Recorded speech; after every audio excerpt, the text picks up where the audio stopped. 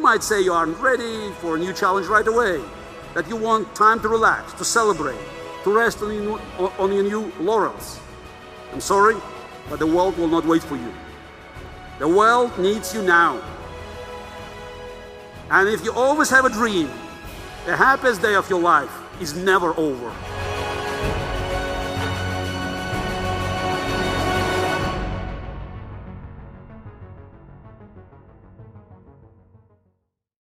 Garry, first of all, welcome to the show. I want to start with a question about a story that you mentioned quite a few times. The day that you became a world champion, and Rona Petrosyan came to you and she said, "I'm sorry for you, Garry." You were like, "Why are you sorry for me? This is the best day of my life." That's exactly why she was sorry for you. Was that the best day of your life? Was she right? To be precise, so it happened next day. Next day at the award ceremony. Yes, and it's still very vivid, just a memory, because it was such a a contrast with everything that has been happening on that day. So it's like kissing, hugging, it's celebration. It's hard to explain because it's for many people in my country, in the Soviet Union, so the Karpov losing title, was kind of, geopolitical earthquake. And then that she said this word, so this is, young man, I'm sorry for you. And so because the happiest day of your life has just passed. Probably it's most memorable day because there's very few days I can remember so vividly. But I'm always reluctant to say the happiest because that somehow means an end. So I'm always looking for new engagements, new adventures. I want to be relevant. I want just to be able to make a difference. And while I just keep this memory, it's a treasure. This memory, it's really precious. But I don't want to resign the rest of my life by saying that's it. Yeah, and you lived so many lives after that. You are an author. You are an author. Coaching. But even the game of chess, politics, game of chess. Yeah, but it's of course that was really just this is it's pinnacle of all the efforts. Just to become world champion at age 22. But for instance, the game 24 in Sevilla. This is the final moments. So I always remember them very, very well. So this is, and even emotionally, it was compatible. Again, there's difference, but still, again, there were moments in my life that I could easily put, just on par. When it comes to chess emotions, do you feel like the joy of a huge victory is equal to, let's say, the pain of a big disappointment, or is the pain more, or is the joy more significant? I think the balance was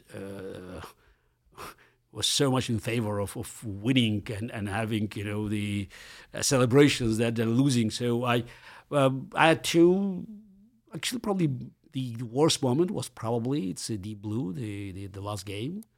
Again, much was Kramnik, but somehow at one point I knew I would not recover. So that's why it was not such a shock. That's just I guess after game 12 that I have not won the game 12, where I was close, and it was also my son's birthday. So and I just felt that that's it. So that's why I was mentally prepared for the upcoming disaster. For me, losing was kind of a warning that I did something wrong. So I treated them differently. Celebration is just getting energy and rallying others. Losing, you have to go back. You have to study. You have to do something to change things. So that's why I wouldn't compare these two. What was that moment of realization? And by your nature, you're always trying to strive to improve and find the places where you can find progress. Did you go back home and you started looking at those type of things, started training, or were you already thinking about, retirement at that point? You mean Kramnik match? After Kramnik match, no.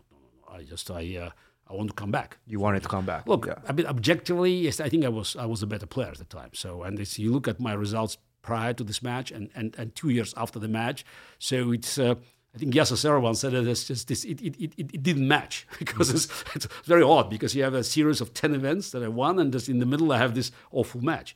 No, I realized mistakes I made, and just I had a lot of work, and I think this next year I did well, and I mean beating Kramnik in Astana and just destroying the Berlin Wall, so it was winning the last game and playing well throughout the whole year.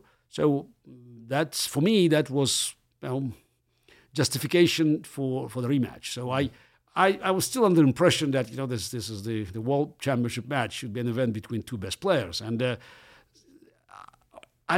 let's be very clear.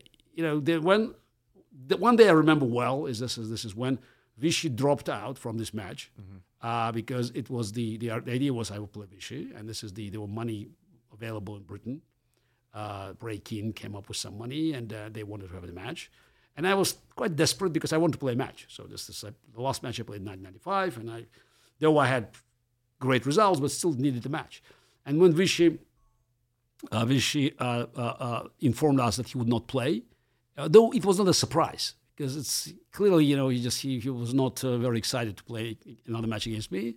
So his performance in Linares was quite awful. So it was just before the moment when I had to decide, and I was in my apartment in Moscow with my mother and Yuri Dokhoyan, and they both looked at me. They were just saying, "Okay, what's next?" And for Yuri, it was easy choice. I mean, technically, I could have said Shirov because Shirov played Kramnik. It was 2 years ago. And I said, but it's not fair because Shirov already is playing poorly. It's not, and of course, my score against Shirov is devastating. So the sponsor will be unhappy. And Yuri said, "What the hell? I mean, are you seriously going to play Kramnik? Because it's a challenge." I said, "Yeah, I want the challenge." My mother said nothing. I mean, she always, just used to follow, my decisions. So I'm not sure she was happy, but from the other hand, so fine, challenge. So she knew my character, so I wanted to have a challenge.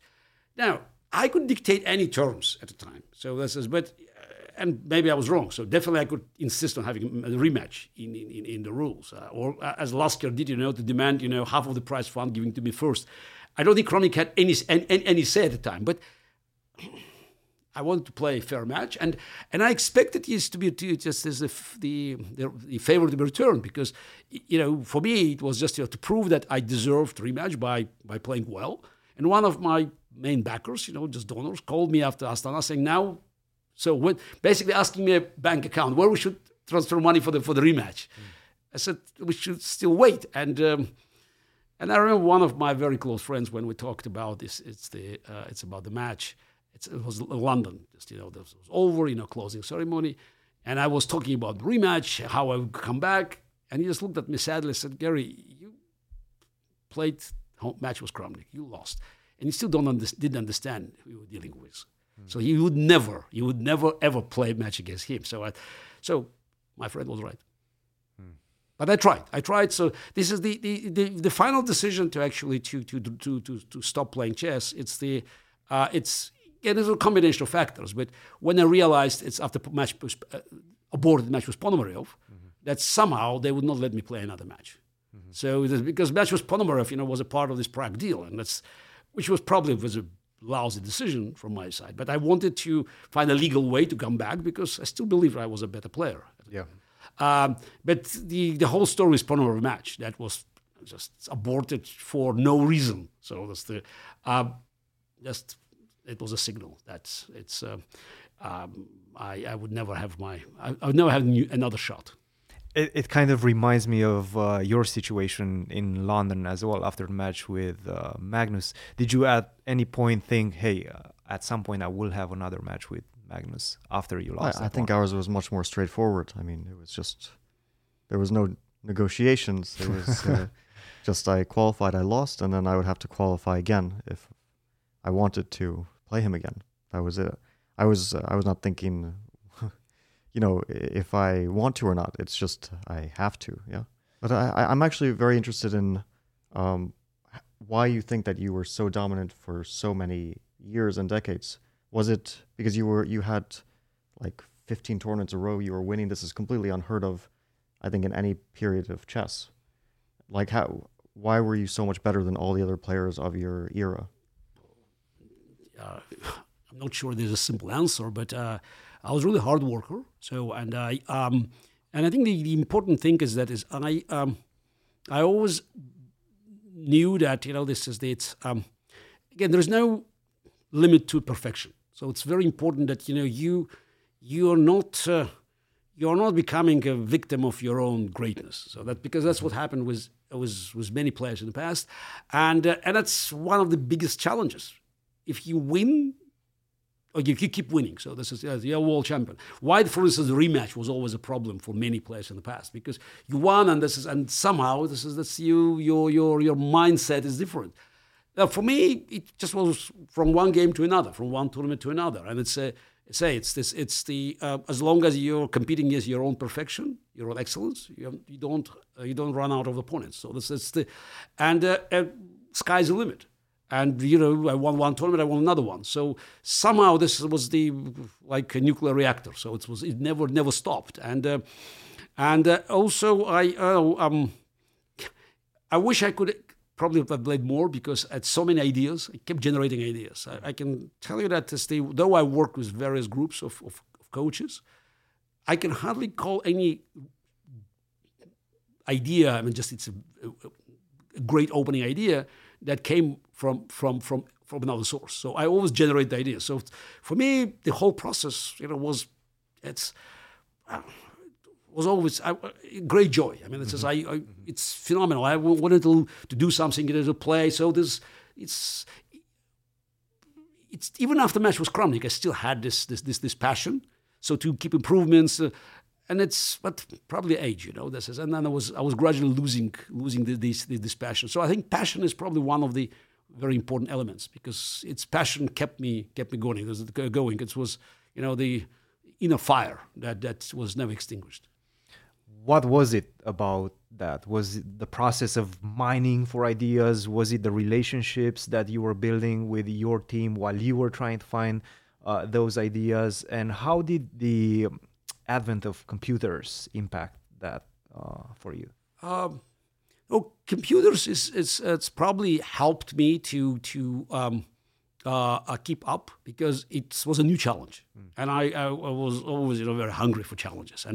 And I remember the first computer I saw was back in 1983 when I played with Korchnoi in the semifinal match in London, and it was the Acorn computer. People don't recall the name, but for me it was just phenomenal experience. And I was thinking already how we could use computers, and that's how we started my cooperation with Fred Friedel and his team back in '85. So I suggested that they would do something with computers, and I always looked at computers as the way to make further progress and to improve the quality of our work. So we started doing some work of reloading our notes into computers back in 1988. But it was very, very, very primitive, because I remember my first laptop, which you cannot probably call a laptop. It was compact, I think 386 or 486. It was very expensive, I think $4,500, but it was 5 kilos. you can look at it as a suitcase. Yes, a suitcase. Yes, I showed it to my daughter and my son, so they just couldn't believe it, because it's more like these decoding machines of the World War II.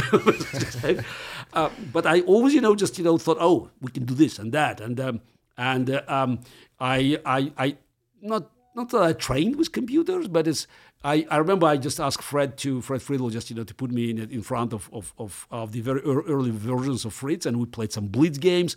So again, it's it helped my curiosity to be because I have insatiable curiosity about the game of chess, and now it's something new, and it's it's like adding fuel to this reactor. I remember when I was quite young, I was in my early teenage years, I was working with a Hungarian chess player, and somehow people were getting hold of like your early database. And so it went around some of your early analysis. I think it probably finished like, I don't know how this got leaked, but probably finished in like mid-90s or so. I mean, this was very interesting to see. I'm not sure how this even got around in Hungarian circles. But like the most interesting thing to see was like what openings that you were working on back then compared to what we work on these days. Look, my old databases. So this is when you look at them. When I left professional chess, I think I had more than 10,000 various analysis there. So,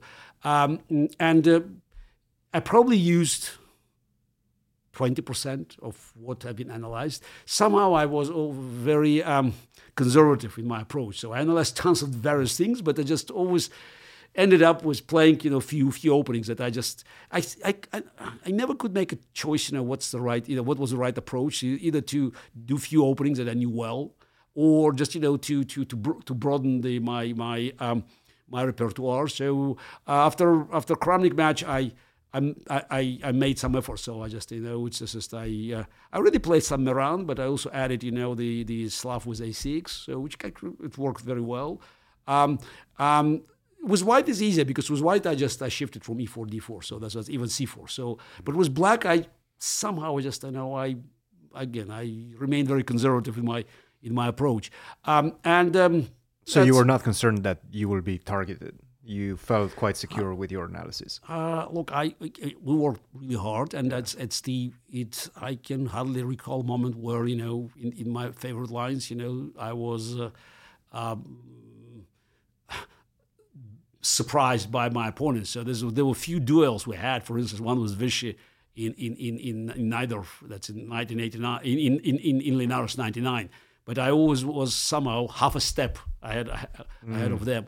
Of course, most of this analysis, you go back to the 80s or 90s, they were not really, just by modern standards. It's as I said in my book, it's not a joke, but it's like, I thought I had a magic sword, but it actually was a broken knife. So, but it's what actually, it's what I knew, and that was probably a very important element of this passionate work, is that somehow I ended up realizing that even if my analysis, would not bring me an immediate, result, so that it's very mysterious, but amount of work somehow helped me to get things through. I don't know why. So there's no direct connection. You did tons of work here and there.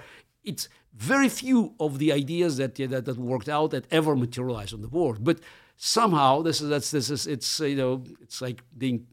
a payday. So this is later in the game. So I found some combinations, some good moves that were not directly related to my work, but I knew that this connection. So which probably was another motivation for me to keep working more and more. Could it be psychology? Like, let's say, gives you confidence, or even reduces the confidence of your opponent, which manifests in some way later in the game?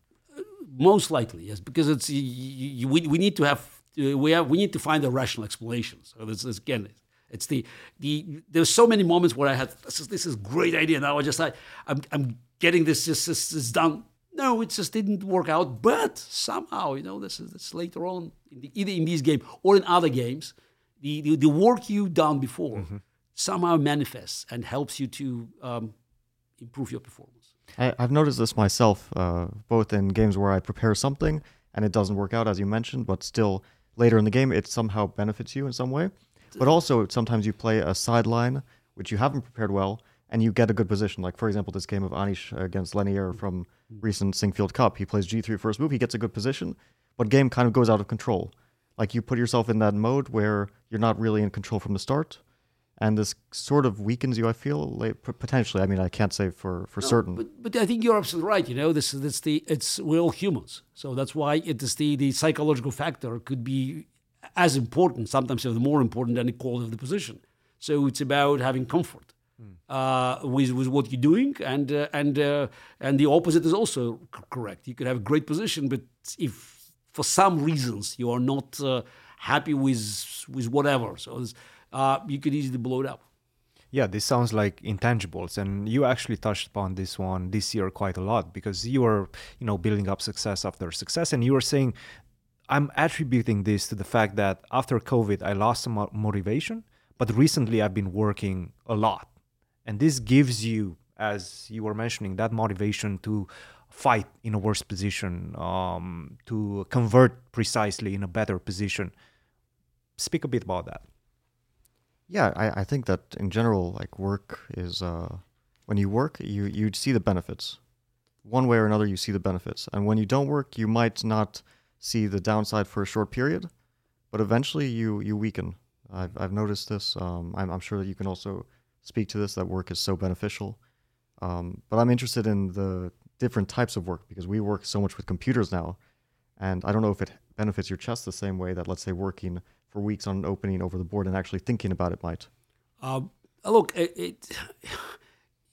it's not, it's not about having a choice. I mean, you have to work with computers now. So what I did at the end of my chess career, so this is from late 90s, where we already had computers, not of course as powerful, but still machine played a role. So actually, I remember that the first time I saw a professional player trying to use a computer to check some lines, some primitive lines, it was Makarychev back in 1993 in London. We played this crazy, line in Nimzo Indian, which was Queen C2, first Queen C2, D5, and it was some crazy positions there. And Makarychev just wanted he used it literally as a calculator. So just, very primitive. But okay, we still had something like Fritz 1 or Fritz 2. And I was curious, and I think it's this Asmai and Bilyavsky. They looked at Makarychev was in disbelief what he's doing, and he tried. But in 1995, we already just that's I always mention game 10. That's where I first time brought machine, and we just checked every line with Bishop H. Everything has been already. So we knew that it was like seal of approval, and then we kept improving our work with machines, but. The way I work when we sat with Yuri Dakhayan and Shakarov, so I never had a computer. So this Shakarov had a database, and also this is Hikaru and the engine. Dakhayan had an engine, so and I played. So this is I had to basically we used machines, but I always tried to stay away from the screen as long as I could. Mm-hmm. And these computers at the time, you could either play on equal terms or outplay them very often, right? Not late 90s, early 20s. No, it was already. Okay. Again, it's especially it's probably still in the game. It's normal game. Yes, I could be probably superior, but when you just move the pieces, so naturally the quality of your analysis, it's not on par with machine power because there are many. That's what happened often in the pre-computer era. So many of the analysis, you move the pieces, but unless you fully concentrate, you can easily make a blunder. Machines basically helped us to eliminate the worst blunders. But again, for me, it was still very important to find some ideas. It's the plan was also to shift the conversation, to find a new path. And then for machines to help. So I always believed that I could generate some ideas that could be beneficial even for computers. How much did you trust the engines, the computer at that point? Because this is the point of discussion we always think about. Last year we trusted the engine, but now this year we see that the engine was actually wrong. 5 years ago, don't even talk about it. Look, how much did you trust?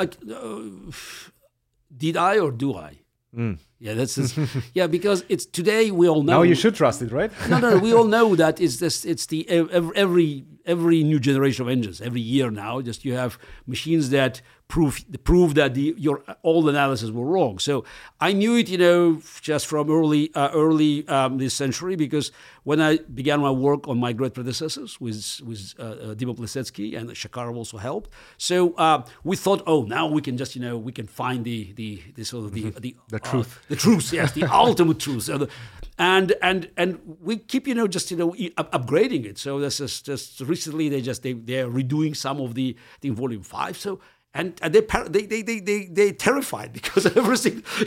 Sometimes you just have to rewrite the whole chapter because everything you said, and based on machines, and not 25 years ago. You have something that done 10 years ago. Their machine was very strong, but still it's deeper. So and you always find something new, and I recognize that I do the shortcomings, yes, but that's why I always wanted to do something on my own. But I think it's what helped me. It's that I was not paralyzed by a machine because this is the biggest problem I think for many players today. So you can't take your eyes away from the screen. I understand why, because machine is better, but still it just creates. It's like drug dependence, and it makes it more difficult. So. I think for me was also the moment where I just learned about these shortcomings. It's match just before my match with Kramnik, because we did a lot of work. I mean, I was extremely well prepared, but I think one of the mistakes was that I believed that I could actually some of the lines I could exhaust, and we worked with Israelis and we had just very powerful engines. So that's at that time very powerful. We actually brought one machine in London. And there was a big mistake because, for instance, I looked at Grunfeld. We looked at Grunfeld was Rook B1 line, and I thought the whole line was sacrificed on A2. And I think we did a great work. So that's basically draw. So we wasted so much time. So that's so much time. The time could be spent more productively. Yeah, and by the way, there's always a room for improvement. Though I think we did a very good job, but it's a one line. And it was amazing because we looked at almost everything in Grunfeld. There was only one line I was missing, just the one that Kramnik played. I don't know how it happened, so just very quickly we just looked at the game, the Timon Ivanchuk with one just and Rook B1 A6, Rook B7. Fine, it's somehow maybe it's a punishment because going back to the psychology because we did something wrong and actually I have to say Dachoyan was not happy because he used to follow my instructions, but he always wanted to do something else. So that's just to leave room for creativity. And I remember when when Misha Kabala, he suggested that we look at Slav at A6, and I dismissed him. So this is not the way I play. Then after the match was over, so I reconsidered. It's always easy in hindsight. I always think about things we all just Monday morning quarterbacks. I mean, in the moment you do the best that you can with the best. But then I just learned that it's relying on machine. It's not something that yes, trust but verify. That's. How do you deal with that dependency on the engine? No, it's so difficult now because you understand the computer is correct in what it's saying, but still that doesn't mean that you can find it over the board. That's the main issue. So you see some line, and let's say it says plus. It can even say now +2, and you don't know if this is easy because the computer sees so far ahead. I had one experiment once. There was some variation. Rui Lopez A6 Bishop A4 F5. Okay, D4 is very strong, and it was based on one modern game I saw, which was played, and I had this position, which Stockfish immediately says like +1.5, okay, winning position, and I had Stockfish play against. I think it was Fritz 14, so very advanced version of Fritz. Fritz gives a small valuation. At some point, Stockfish says +4. Fritz is still not understanding why. It says 0.2, it's still a normal position. How is it possible? One strong engine can't understand that this is completely winning. I had them play, and only after like 30 moves did Fritz start to understand that this position is losing for black. I was thinking, okay, if Fritz can't understand this, there's no way I can. So why am I depending on these numbers, which for me, practically they don't really mean a thing. At least this is like, let's say, the modern experience, I feel. No, I couldn't agree more. Yes, it's the something that is happening inside the machines. It's like a black box.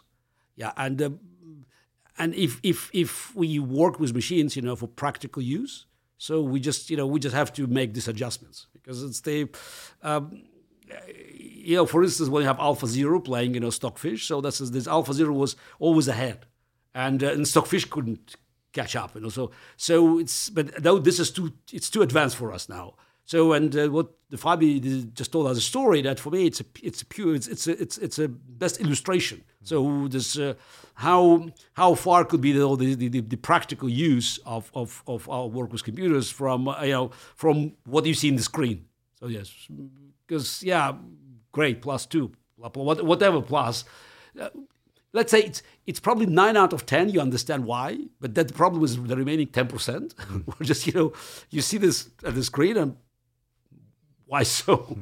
And when we speak about less tangible numbers, like not +2 but plus 0.4, whatever that means, it's not even an evaluation. It just means objectively it's easier to play for one side or another, but we don't really understand what this means in practice. Is it easier, or is it because objectively 0.4 is a draw, right? There's only 3 results, so it should probably be a draw objectively. Yeah, but it's I think it's again it's something that related to machines system of evaluation, and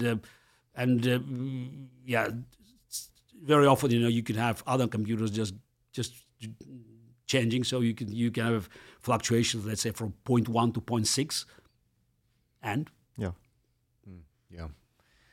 I'm hearing so much detail in your analysis of yourself, and that definitely must have played. And I'm hearing a coach, after you finished your playing career, you wanted to coach a little bit. You started the Kasparov Chess Foundation, but you also worked with a couple of very, very strong players. I want to touch a bit upon that. Your work with Magnus in 2009, and I was reading a couple of articles. You already spotted his talent very early on. There were Karyakin was there, Magnus was there in the same generation, but you singled out Carlsen. You said, this guy has it. In 2009, you started working with him. Tell us a bit about that relationship. No, I think we have to go back to the Soviet days, because it's the idea of coaching. It was firmly embedded in my head, thanks to Botvinnik. So the relations with Botvinnik, they were just fundamental for my success. And I speaking about days I remember. So I remember that's first that I met him, and that was just it was earth shattering. So I was invited. I was 10. I just recently had my first appearance on the Soviet national stage. I played for a Zero team at board 5, and Alexander Nikitin, spotted me there, and he organized the invitation, which again it was not real. Again, because it's the Soviet system that was the schools that they had.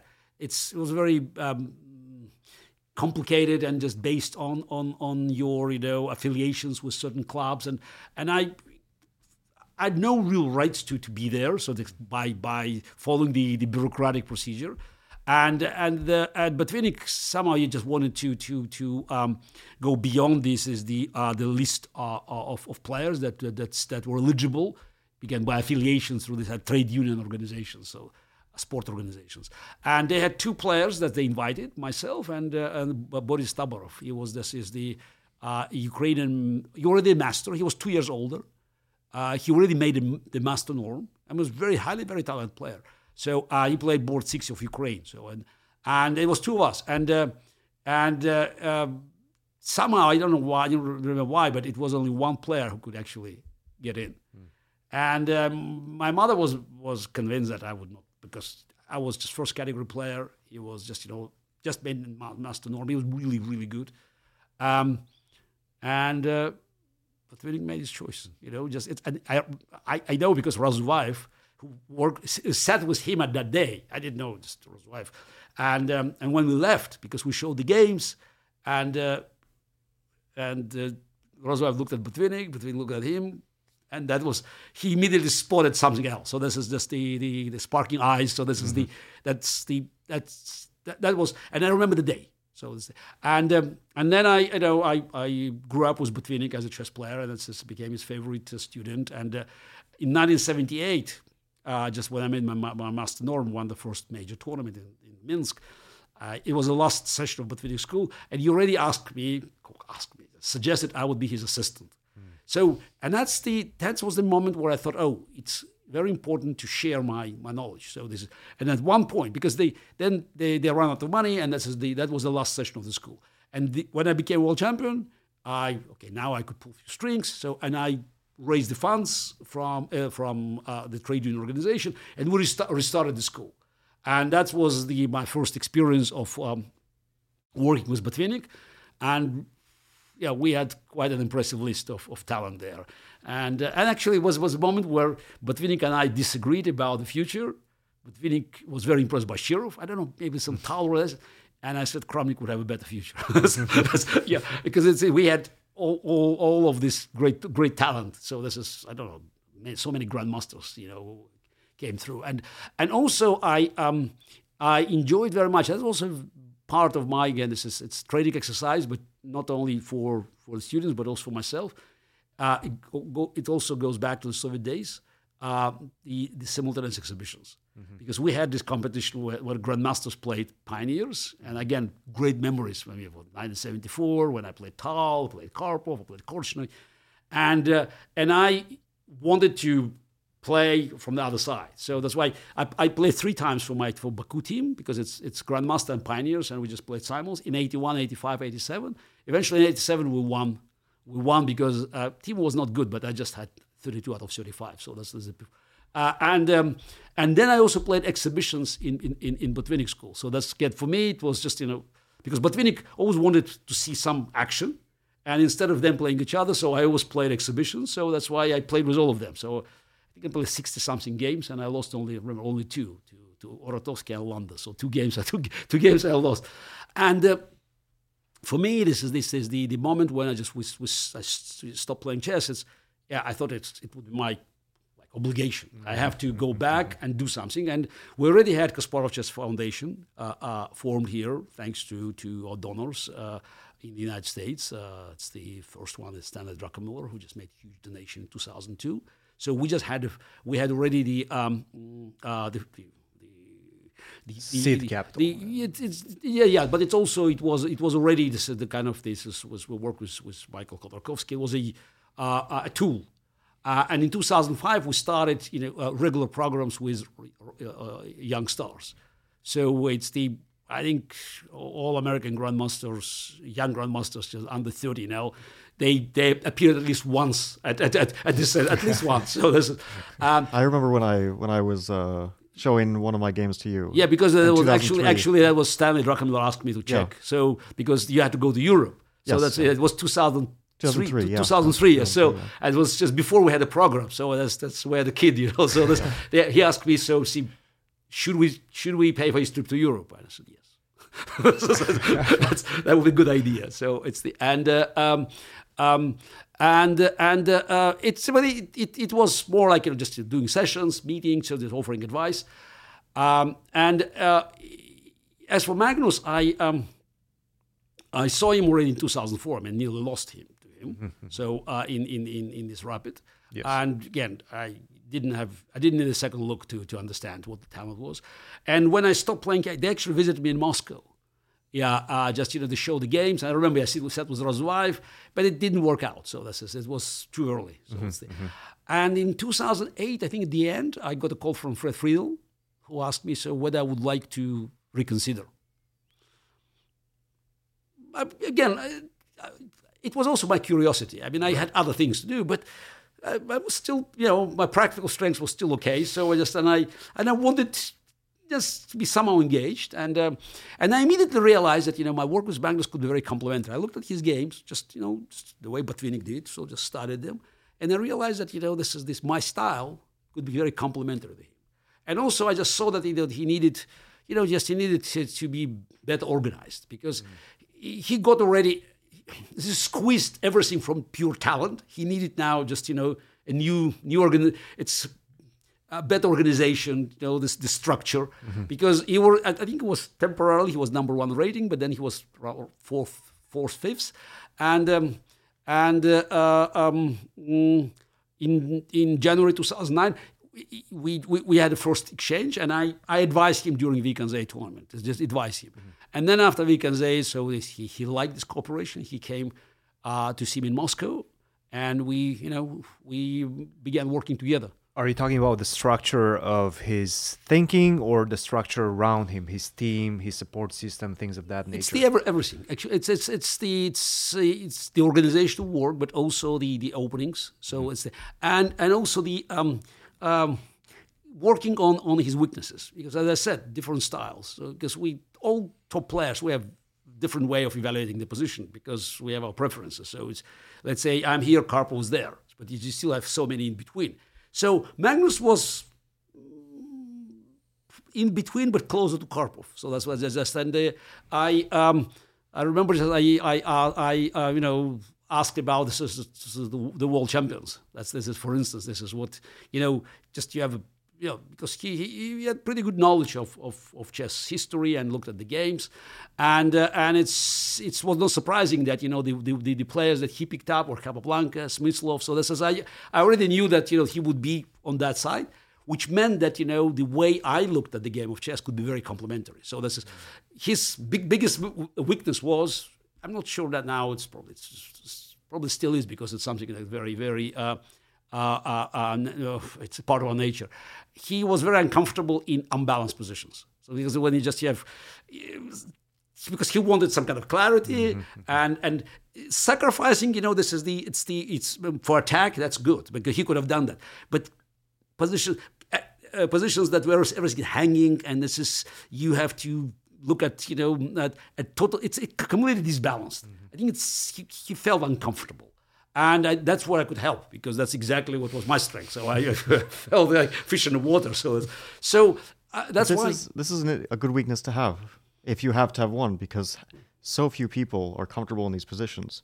It's such a rare skill in those positions, like chaotic positions. Yeah, but that's because I could see that this was him. Why the work was so effective, because everything I knew, the way to prepare the openings, the play, unbalanced positions, that's what he was missing. So that's why it created a very, very, very good synergy, and somehow we managed to work in secret. So he just only revealed it after he won this triumphant victory in China. In China, yeah. Actually, I remember while he went in China, so I went to play we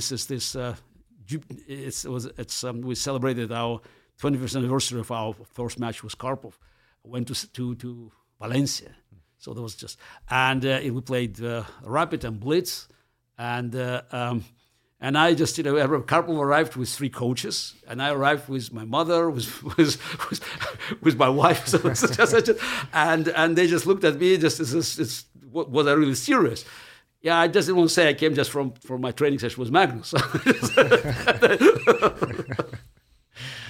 At any point in your career, did you feel like you had one of those, let's say, moments or years where you felt you were adding new weapons to your, let's say, arsenal? I think it's very important. I mean, everyone has weaknesses. Some, of course, have bigger weaknesses.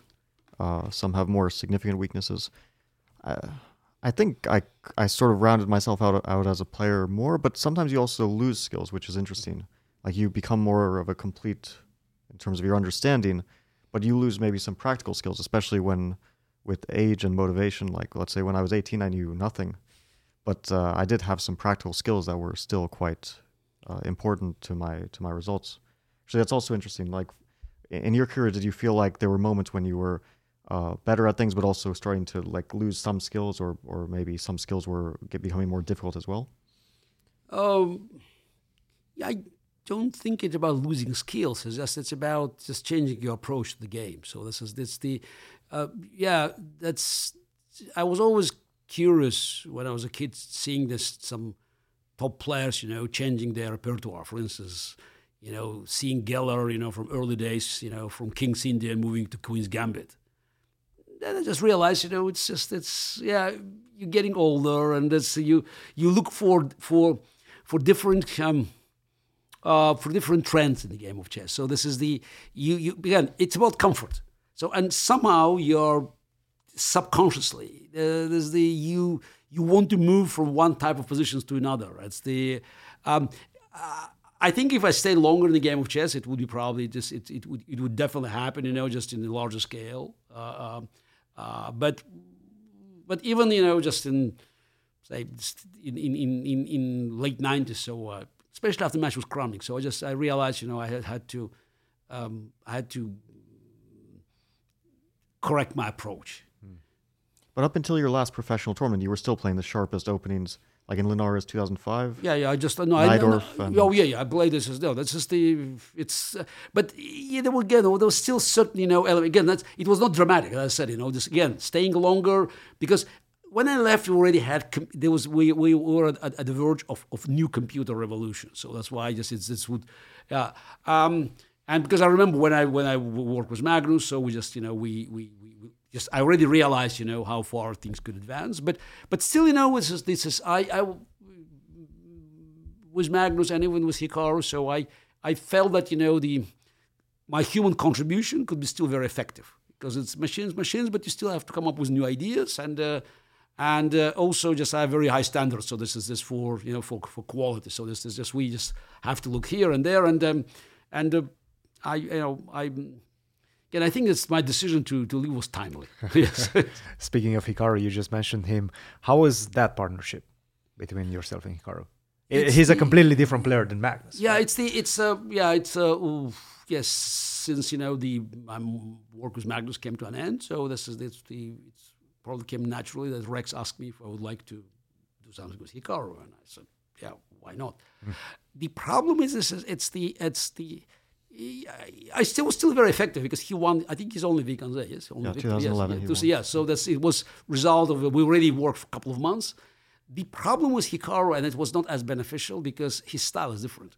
So that's why this is because when I ask the same question about world champions, it's already Tal, Fischer, Kasparov. So that's just he was too close to me. So that's why the amount of information and experience I could share with him was not as beneficial as for Magnus because it basically strengthened him on the territory where he was already strong enough. So I tried to find other other means of upgrading his knowledge of the game of chess because frankly speaking he read very few chess books. But so that's why it was a progress, but it was not as nearly as effective was Magnus again because of the style. And speaking of Hikaru, he's a very special player in a way that he reached a certain pinnacle and then he dropped to like 27-30 at one point. It felt like he's already out. But then he came back in the last couple of years. What do you attribute that resurgence for him? It's a very interesting question. And I think it's maybe not so much him, but the game of chess. I think it's what's happened is that the nature of the game has changed because of machines. So I think it's just what's happening now. We look at the opening. So it's the trend of avoiding very, very super sharp lines. So that's why you don't have to work that hard in these sharp lines. So I think that's the one of the turning points was the MVL failure against Fabi in this exactly yeah. So you had MVL spending 1 year with powerful computers working on the line and just missing one move. So I think it sent a signal that we have to change. And I guess this is the modern nature of the game of chess fits him well because he's excellent, phenomenal instincts. So it's more about just this instincts and about just making sure that you survive in the middle game and you use every chance. So that's his practical strengths. I don't think he's changed, but again, this is because he can easily skip just through the opening part, and this is again the part that requires very hard work. So and encyclopedical knowledge. So that's why it's remember that I think it's Ronald Reagan said, I haven't left Democratic Party, the party has left me. So that's why it's it's not that Hikaru he caught up with the game of chess. It's basically game of chess moved to where he was still standing firm. No, that's also what I felt because I also thought about this question of like why some players are excelling during different periods. And definitely Hikaru is one of those players who, like, if you give him a technical position or pure calculation position, he is absolutely exceptional. And some of the weaknesses he had, chess kind of solved it for him. Like his, let's say, opening weaknesses he had at some moment and things like that. Technology has helped him in that sense. Yep. No, that's a great insight. And it feels like work is something that is very similar for both of you. You guys are not addicted necessarily to work, but love to put in the work, and it gives you so much extra intangible in terms of performance. So it's very interesting to see that. But you have to love chess, like as You a do as a have- thing, just as like a research. But it's a subject different even, type of work than what Hikaru does, for example, right? Hikaru loves a certain type of work, also related to chess, but it's not the same type of work that you guys seem to be enjoying the most. Yeah, it's still chess, but again, you're right. This is more of a research, just finding new ideas, Yeah.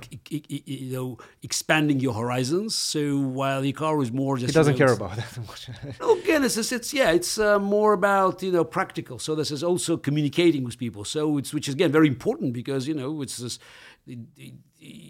We play the game of chess. It's not just to enjoy ourselves or just to make money, but also to attract masses. And naturally, Hikaru has the great talent of communicating the game of chess in the simplest terms to attract millions and millions. No, absolutely. You wrote also many books. Your great predecessors, My Great Predecessors series, and about all the world champions who preceded you. If you look back on history and also now looking after your professional career at all the players who came after you, who do you feel are the most significant chess players? Of course, you can also include yourself in the chess history.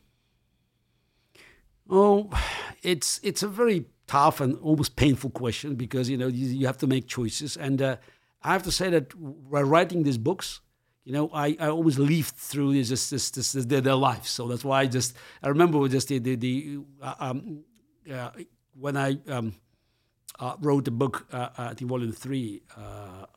No, actually, it's volume 2. So it's Capablanca and Alochian.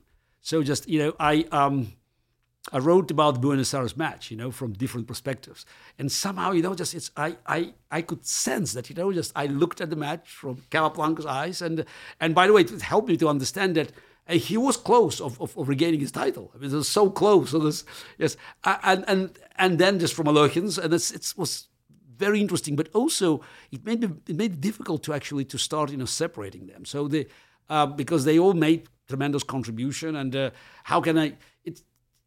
It's almost impossible to evaluate contributions of the giants of the past, like Steinitz or Lasker. Or I don't know. Just there's no way because it looks not irrelevant, but it's so insignificant compared to what's happening now.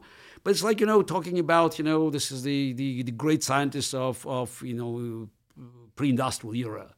So this is, and compare them to what Oppenheimer can do, but. Still, it's very important for us to understand that they were just, founding fathers. And, I think it's just we talk about revolutions. Yeah, Tal definitely was revolutionary because it's the shifted game from the Botvinnik's era. But of course, Botvinnik was this called patriarch, not for nothing. Mm-hmm. So it's a totally different approach for the game of chess. So then Tal shifted it, and.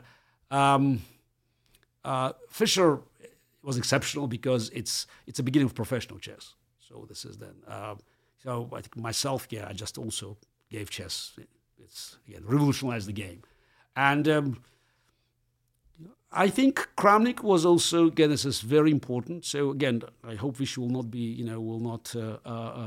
be unhappy, but I would say Kramnik's contribution was more significant because it was he was more he combined. He had something from Botvinnik. So this is just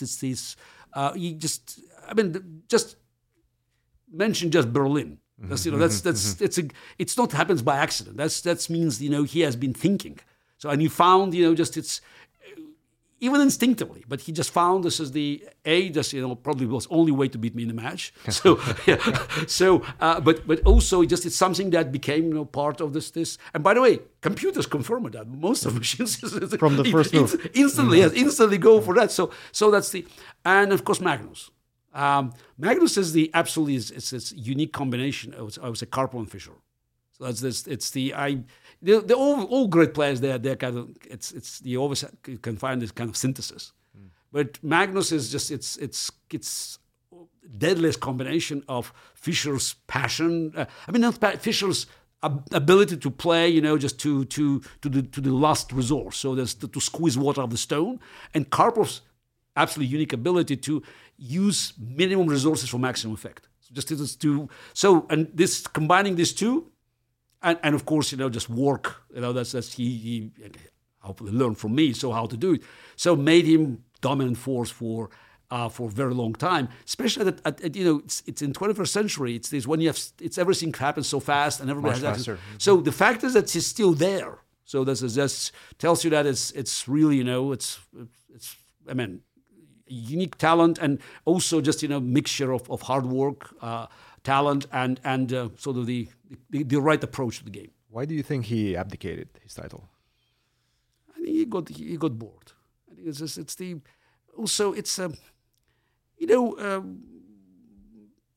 I'm trying to read his mind. to read his mind. I'm not sure he can tell you exactly why he did it, but I think it's. Working for the World Championship match is it's quite an undertaking, and I think I think the match with Nepo, it convinced him that he had nothing to win. I mean, he won handily, but Game 6, it was just everything could go. And if you look at his matches with Karyakin, with Fabi, with Nepo. I think you recognize that, losing the match, even if he's, quote unquote, a better player, it's possible. So the matches, and I think he decided to leave it, unbeatable, just unbeatable. So somehow it was just sitting in the back of his mind. Let's not take a risk because, he survived in match. I mean, 2 matches, with Fabi and Karyakin, it was close. So that's the. Even again with Nepo. So just imagine for a moment that Nepo did it just bet in Game 6, and God knows. So, and I think it's part of his nature. So he wants to enjoy the game. He wants to push it forward. He wants to make money. Obviously, why to play a World Championship match? What does it bring to him except potential disappointment because one day you will lose? I also have this feeling that he, on top of all of that he feels like openings have gotten to a point that they're too developed, that he can't really make inroads, and that he's going to be like Jan, I think, actually was one of the players who maybe convinced him by choosing really the stuff that dries the game out from the earliest moment without even allowing Italian, just Petrov, and against Catalan just sacrificing a pawn and with the engine trying to kill the game. And I think this match really convinced him that openings are just too much effort to put in to actually get some to make some progress there. Yes, exactly. That's again what for. So it's unpractical. So that's why and the way the chess developed. So we could just it's like opposite effect with Hikaru. So that's why he decided it's not worth of his efforts. I mean, he's still working. You see this. He's still coming up with some ideas. He doesn't. Hasn't stopped. So you could see that's his games. That is just he's still working, and sometimes he plays some odd openings. So this is just for fun because he can play e4, a6, or just some real odd things. But it's kind of bravado. But very often you could see him just finding new ideas. So and the thing is now he's probably even more creative because he's no longer under this pressure. Doesn't have to waste, he thinks, time to prepare for 14 games of the World Championship match. You were revolutionary as a player, but you're also revolutionary as an organizer. Your brainchild, the Grand Chess Tour. Talk to us about that. What's the future for the Grand Chess Tour? We just finished a couple of events here in St. Louis. Fabi, first of all, congratulations. I mean, the first Grand Chess Tour title overall, Singfield Cup, the third one. Tell us a bit about the Grand Chess Tour and its future. The idea of having events, global chess events, professional events, it's not new. So I was behind the Grandmaster Association creation back in 1986. And again, the idea was to have a professional circuit. I always believed that it was the best way to actually elevate the game of chess. And I tried. I mean, there were attempts. It's almost every decade. So we just had this in the 80s. World Cup. So it's very long events. I mean, I have to say, by modern standards, when you just look at the events, I mean, we played 3.5 weeks in Reykjavik, 17 rounds. And then we had a PCA, or it was it's most classical, but it's what's most remembered is Rapid Intel Grand Prix, and Grand Chess Tour is it's my attempt to combine all the accomplishments and failures of the past and just come up with some product that could have a life of its own. And it started it's a very modest scale, so it's 3 tournaments. But I think the idea was right, and when you have the right idea and the right moment, so you always find extra support. Mm-hmm. So of course the support from St. Louis, from Rex and his team is indispensable. But it was very important to find just the second leg on the other side of Atlantic, and it came up. So that's just and I believe that it's embedded in global chess structure. And while tournaments come and go, I think that's one of the very strong. It's a very strong foundation, because again, idea is right, and it's. I would like to see it expanded, because there's this, people keep asking about other continents. The problem is, the calendar is so packed, and we just have to balance. So this is I also think that it's probably we have to go back to the idea that we had one or two, I'm not sure, even in London this is the final, the fourth of players. It was in 2018. In 2019. And 2019. The 2 years, yes. So this is. I think it's more exciting. So they do it in at the end of the year. So 4 players, the semifinals, finals. So, but again, the problem is, it's the calendar. I'm not here just to add to the criticism of FIDE, but I think the world of chess could benefit from better organization. And you mentioned, and I've heard you say this quite a few times in your interview, about this stable rock, the foundation necessary to expand everything. And St. Louis has been at the forefront of that as well. How do you see the influence that Rex and his support, the building up of the St. Louis Chess Club and the St. Louis ecosystem has helped American chess, but also global chess as a whole? You answered the question. I don't know what to add. This again. You need the rock solid foundation. So that's what happened. So this is the game of chess. It was like we had a ship thrown into open sea, and and all of a sudden we have a harbor. So and St. Louis became the place where I said it. I always reminded me of the Soviet days. I mean, in terms of respect to the game of chess. Again, this is this St. Louis experience elevated the prestige of the game to the level it belonged to, and that because we had this anchor, so we could actually find other places. So that's why it's always easy to add to solid foundation. And also, I could say that the fact that we succeeded with Kasparov Chess Foundation in America. So again, thanks to both Rex, but also other influential donors who were very generous in offering us support. So it helped to expand our activities on other continents. So this is now we have just adding more activities in Europe. So though we still have again it's very very rock solid foundation in America, and there's certain world changes rapidly, but there's certain things that are just in my calendar. They're embedded in calendar. It's the winter session in New York and summer session in St. Louis, and I lost count. I don't know how many years. For so many years we keep doing that, and we have younger players. So that's why last time I played Singapore Cup, part of the tournament, half of the tournament, for the students that came through this. KCM, yeah. Yeah, and you actually have a new project, the KCF Academy. Tell Yeah, us a we bit just about that. again, it's very important to actually to make it digital. So that's why I guess this is the to extend the reach. So and we do it in Europe. So between Croatia and Slovenia. So that's again it's my home side of the world for me now in Europe, and it's very important that we will have we will use modern technology to reach out large groups. Absolutely. On a final note, you are still playing events from time to time.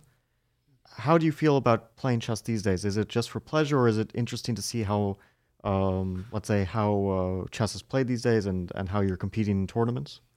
Look, it's fun. So it's fun as and I always have the argument with my wife. I remember this was actually when we played this. I played with you this was 2018. It's 2000. 2019. 2019. Yes, Random, the official random. Yeah. So I was after day one when I missed win in game 2, and I was so angry. And she said, Garry, this you are competing not with Fabio or others. You're fighting the game of chess. I mean, it's not fair. You can't. So and I unfortunately I know what happens because it's something I cannot control. It's a kind of blackout. So there's a certain moments it's a blackout. So it's sometimes I can avoid it, but most of the games there's a moment where you're getting slower and it's age. So for me this is the last event which started so successfully. So it was round 5. So it was Jeffrey. I mean, how on earth I have not played E5? I mean, it's just a winning position. I have 3 out of 4 winning position, and things could get better. But I believe that my wife is right. I'm fighting. It's not just against time. It's against, as you said, common sense. So Garry, you can't expect doing well. Something should happen. So this is even if you have a great position. And it's funny when the tournament was over here. So I thought that there was 3 games that I lost, and in all 3 games, there was one square that actually that was crucial. E5. E5 was Jeffrey. E5 was and E5 was Dominguez. I could have played E5. So it's amazing. You probably get a sign. This is just you're always missing something. It's just so. But I still think it's look. I'm happy that I can I'm allowed to play because if it's the moment you take away clock. So I could do much better. But somehow this is the pressure that is just again you can't fight age. Garry, you've been doing so many great things, building chess from the foundation up, through the KCF Foundation, through the Grand Chess Tour, and so many other ventures. Thank you very much for joining us. Thank you for inviting, and happy, just keep up. Yeah, thank you. Thanks for joining us.